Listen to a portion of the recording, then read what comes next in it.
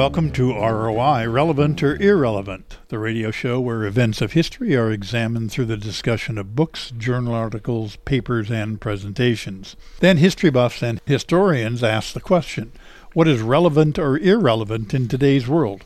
My name is Rick Sweet. And my name is Jay Swords. This is the 351st show of ROI, and our guest for today's show is Simon Cordery, Chair of the History Department at Iowa State University, and we're going to be talking about Albert Benson Pullman.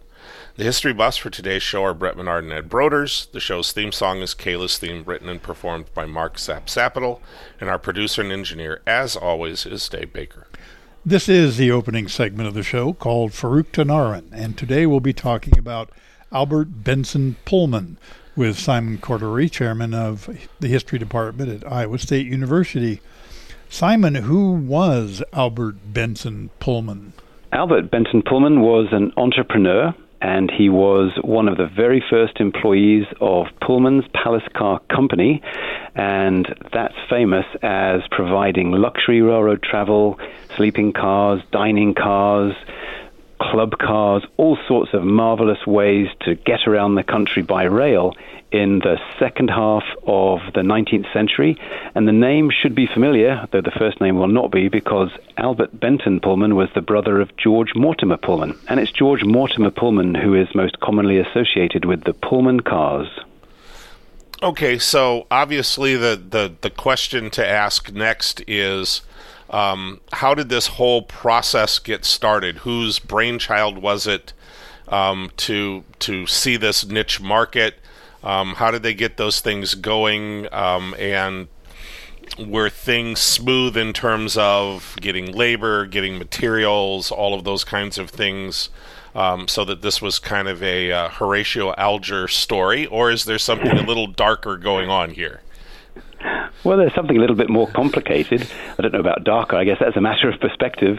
George Pullman indeed has justifiably come down to us as the well-known robber baron.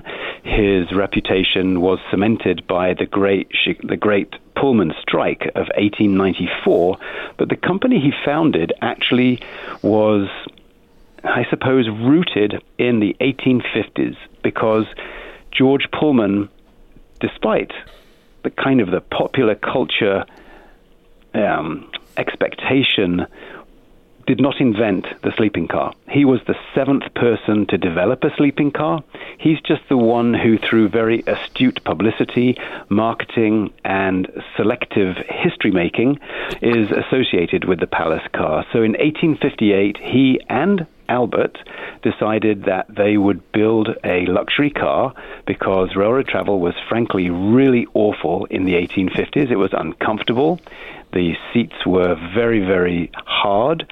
If you were traveling any distance, it meant traveling overnight, and there were very few accommodations for sleeping. And what they did was essentially take some of the ideas from the riverboats of the day and some of the ideas from other sleeping car companies, which George and Albert had both traveled on, and turned them into their own invention, most famously with a car called the Pioneer, which they built in Bloomington, Illinois, and which was part of one of the trains, so there were three trains that were associated with Abraham Lincoln's funeral procession from Chicago down to Springfield for his burial.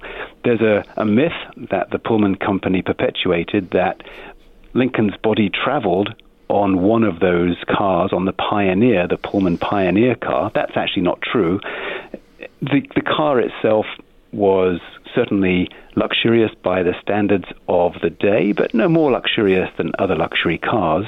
And Albert's role was to come up with the ways in which the car could be made sumptuous on the inside by using inlaid wood, by using heavy carpeting, by using the sorts of things that you might find in luxury hotels or in the best houses all across the United States. And George, of course, being George, took full credit for all of that. Well, Simon, I'm since you've used the word luxury or luxurious, I think I noted 11 times. These were not cheap conveyances. So what what multiple of railroad fare did the Pullman command, and who were the people who consumed this this luxury? Well, the paying passengers would have been wealthy Americans and, frankly, wealthy foreigners as well. There are loads of examples of lords and ladies from Europe coming over and enjoying riding in Pullman cars. The Pullman genius was in part to keep the cars within the company. So if a Pullman car was running on your railroad, let's say the Chicago and Alton, from Chicago down to the St. Louis area, the CNA did not own the car, the Pullman company did. The CNA then paid for the actual pulling of the car, and passengers who rode in Pullmans paid the regular fare to the Chicago and Alton, and then they paid a supplement, sometimes 10 to 20% more than the ordinary fare, to the Pullman company. So Pullman, George Pullman, was a business genius, and so he's the one who gets remembered, whereas Albert Pullman, who was the craftsman, who was the skilled worker, he has been virtually ignored by the history books. Okay, so that then leads me, and it's kind of a follow-up to Rick's question. These kinds of luxury items, as they're being designed, are expensive to purchase as raw materials, and expensive to create into a final product.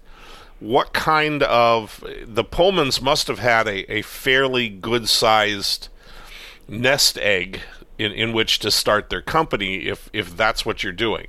Where did that money, that seed money, if you will, come from? Sure, the capital that George used to build the first cars came from two sources. First of all, from investors like Benjamin Field, who was a New York senator who was interested in investing in railroad sleeping cars. And so Field and Pullman was the first name of the first company to build a Pullman car. But then also from George's work in Colorado. George went and lived in Colorado between 1861 and 1863, somewhat fortuitously missing the first couple of years of the Civil War, where he worked as a mercantile exchange owner, and he would sell goods and supplies to miners who were out in Colorado as part of the gold rush of the time. He also got involved in a gold mine. He saved lots of his money, and that money became part of the capital for the Pullman Company. But George also was very early on in Chicago the director of a bank, and banks in those days meant local investments, and if you were a director of a bank, that meant you had the inside track on taking out loans, because there were no restraints on who you could loan to, and so George took out loans from the Third National Bank of Chicago, and he also was very good at getting other people involved, railroad executives and other bankers involved in investing in the Pullman cars. So some of the money was his own, much of the money came from outside sources, and much of the ideas for the cars came from Albert. Well, Simon, you've sketched a picture of Albert being basically a person of all kinds of trades. Where did he get his skill and ideas for? Was he an engineer? How did he design and build these cars?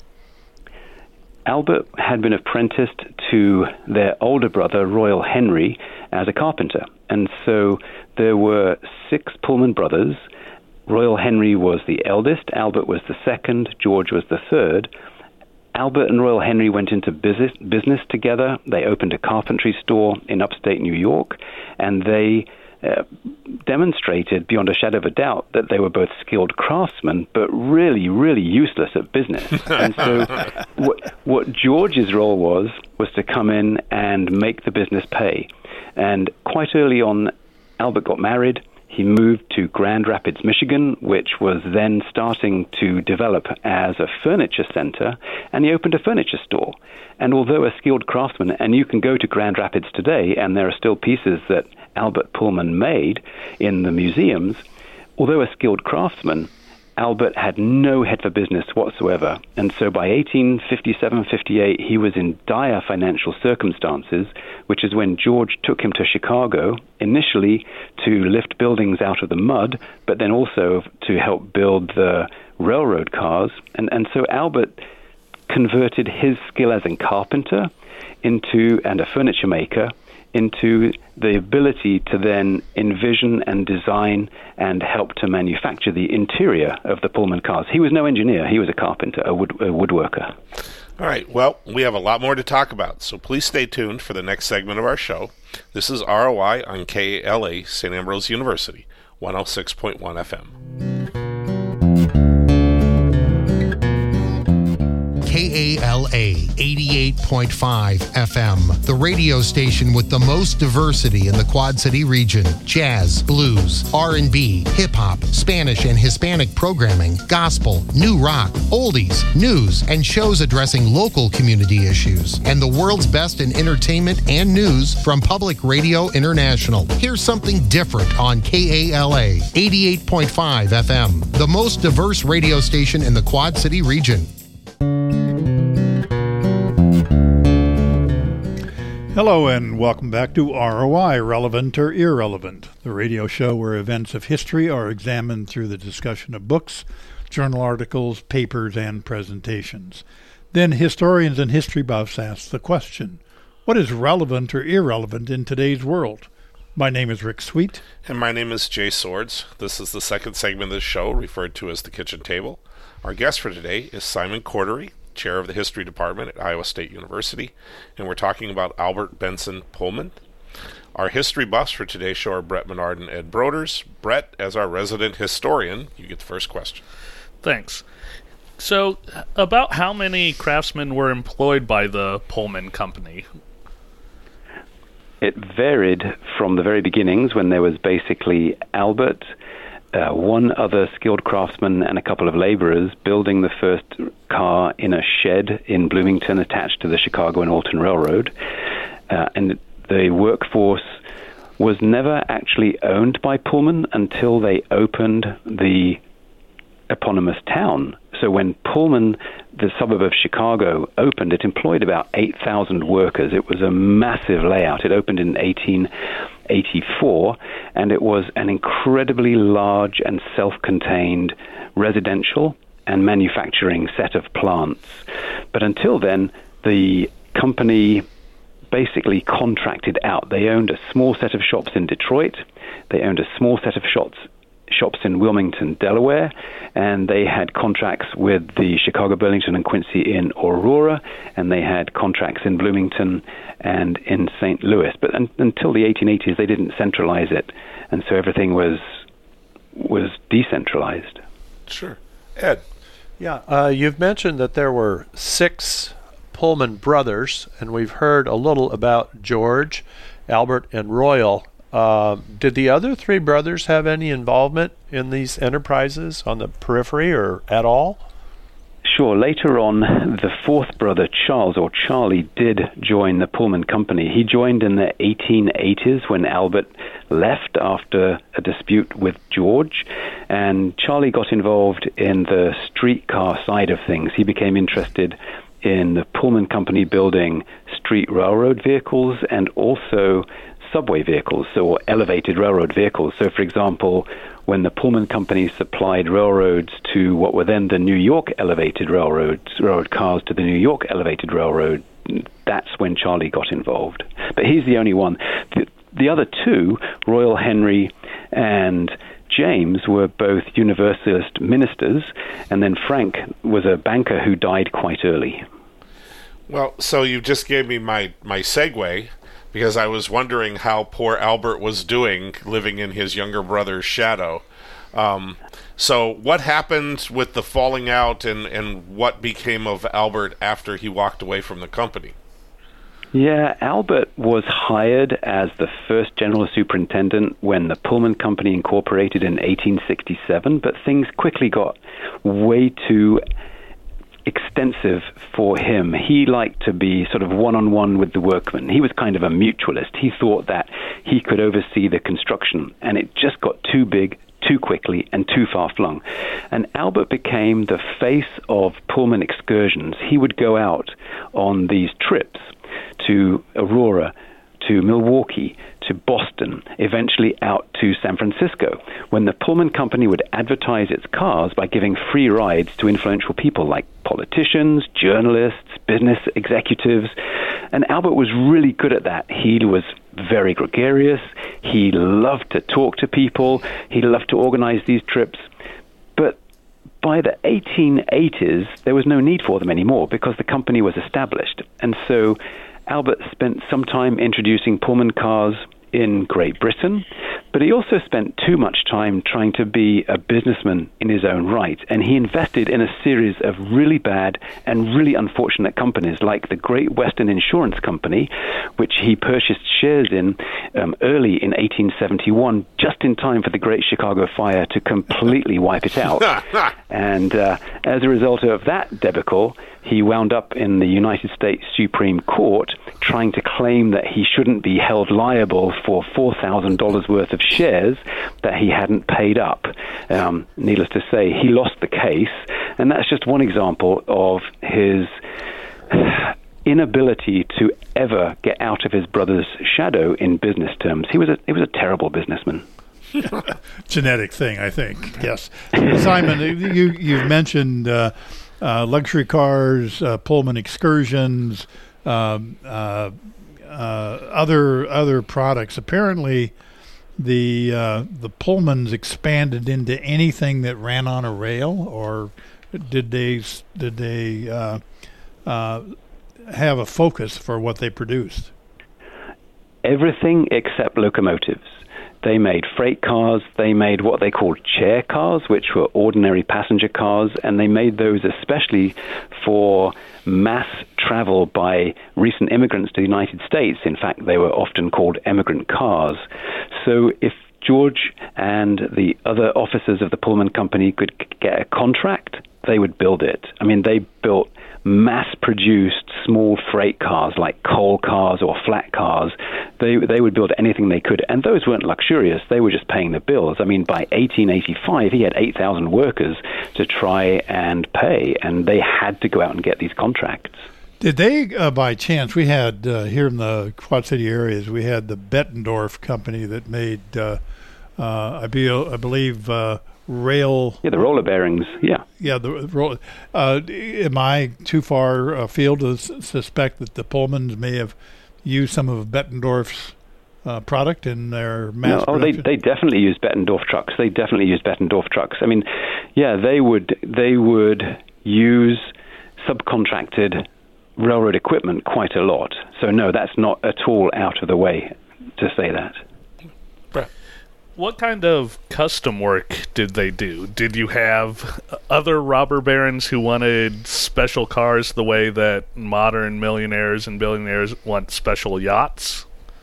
Very much so, yes. They built a lot of cars specifically for individuals, people like Rockefellers and Morgans who wanted to travel in style and didn't want to rub shoulders with the hoi polloi, but also wanted to be able to know that their car was going to be always available. And so, yeah, absolutely, they would spec build cars, but they would also build cars on demand for wealthy Americans. Ed. Yeah, I wonder what their manufacturing model was like today for like cars, for instance. There's all kinds of subcontractors, and the car companies themselves assemble a lot of things that have been produced by other companies. Did the Pullman Company follow that model where they had a lot of subcontractors doing basic stuff and then just bringing it to Pullman to assemble, or were they kind of in the Henry Ford model where they wanted to control everything from start to finish? I would say instead of base, they would subcontract out the trucks and the brakes and everything above the level of the railroad wheels they would build themselves. And that's one of the ways in which Albert tried to make money out of the Pullman Company. He was the president of a brake shoe company in Chicago, and he sold brake shoes to the Pullman Company. one of Albert's very earliest investments was in a laundry. And you can imagine that Pullman cars, overnight cars, generate an awful lot of laundry. And so Albert made sure that all of the Chicago laundry was funneled into the Chicago Steam and Dye Works, in which he was a partner, where they also made Pullman uniforms for the porters and the conductors. So in the sense that the Pullman company is a hybrid, yes, they definitely contracted out manufacturing many of the underbellies of the cars, but the actual vehicle bodies, Pullman controlled that completely from the ground up. So I'm getting more and more of a sense of Albert, and I'm starting to get the feeling that there's a bad ending somewhere down the road here. But before we get there, can we talk a bit about Albert's domestic life or family life, or because it seems to me like he's the kind of guy that would like to go to parties and political soirees and kind of hobnob and so forth.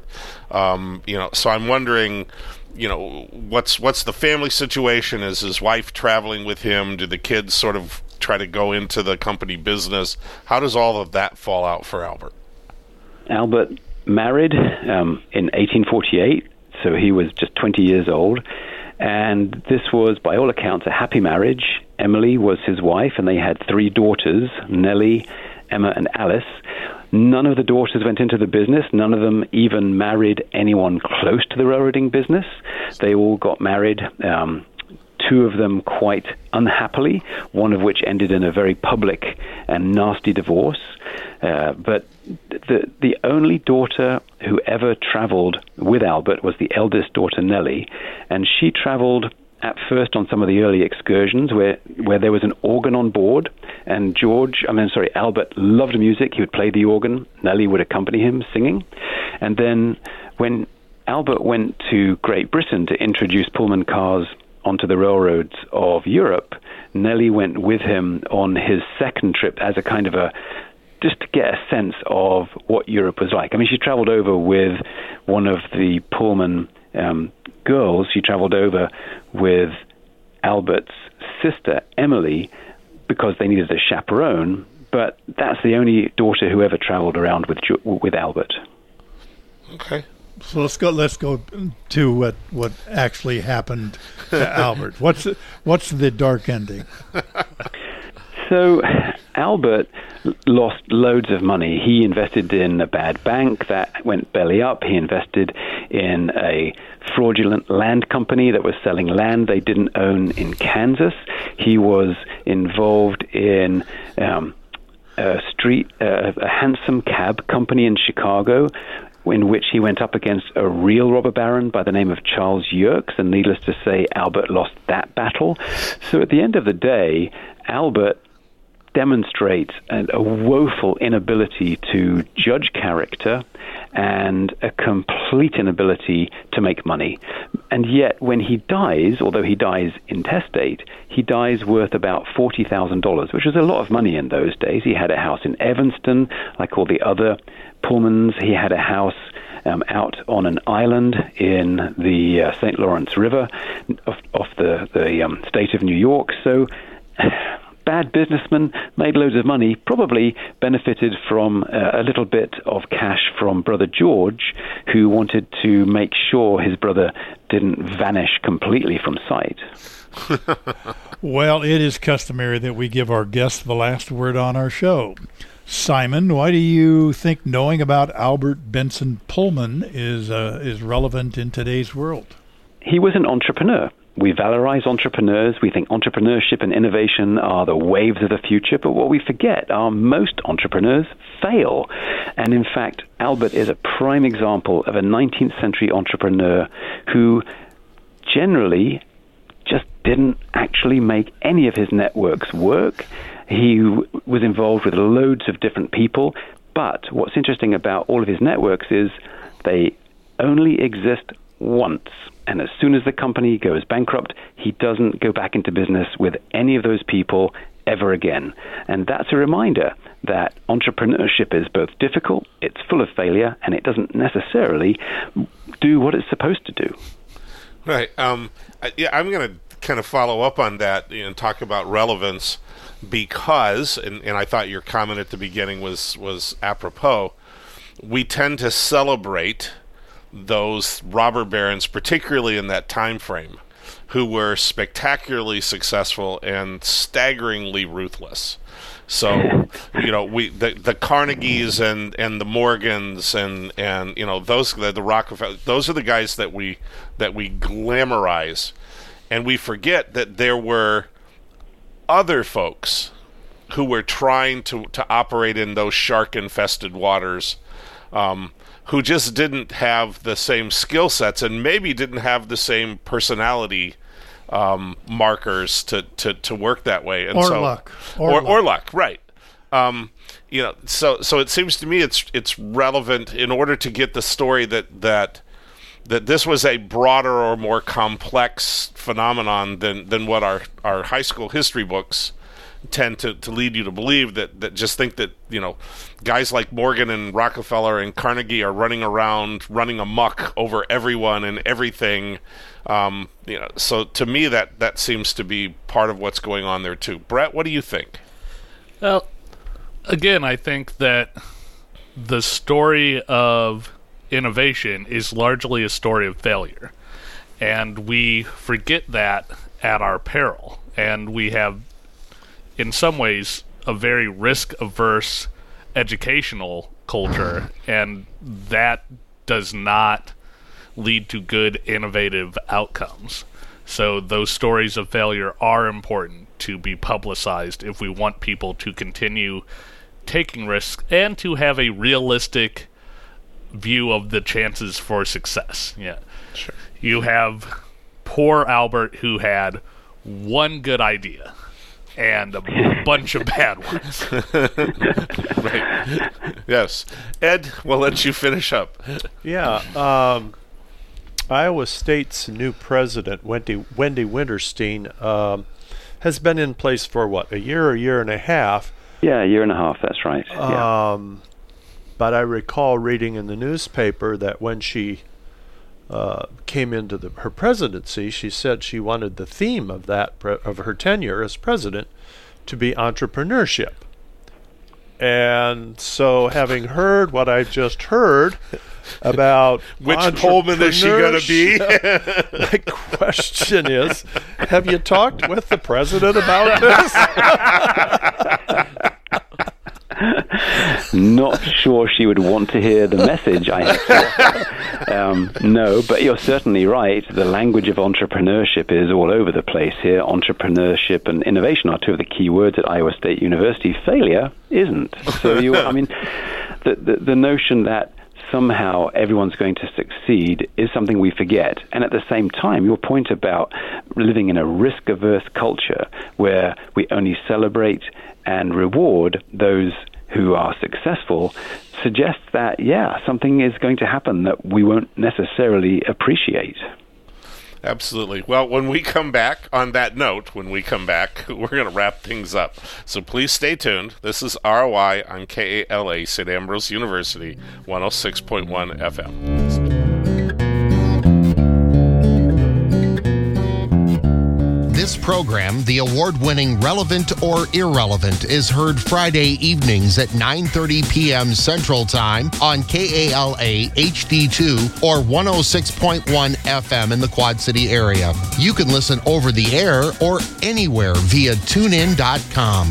To hear this program and many other archived editions at any time, visit SoundCloud.com. Search for username KALA Radio. There you'll find Relevant or Irrelevant and many other productions produced at the St. Ambrose University Communications Center.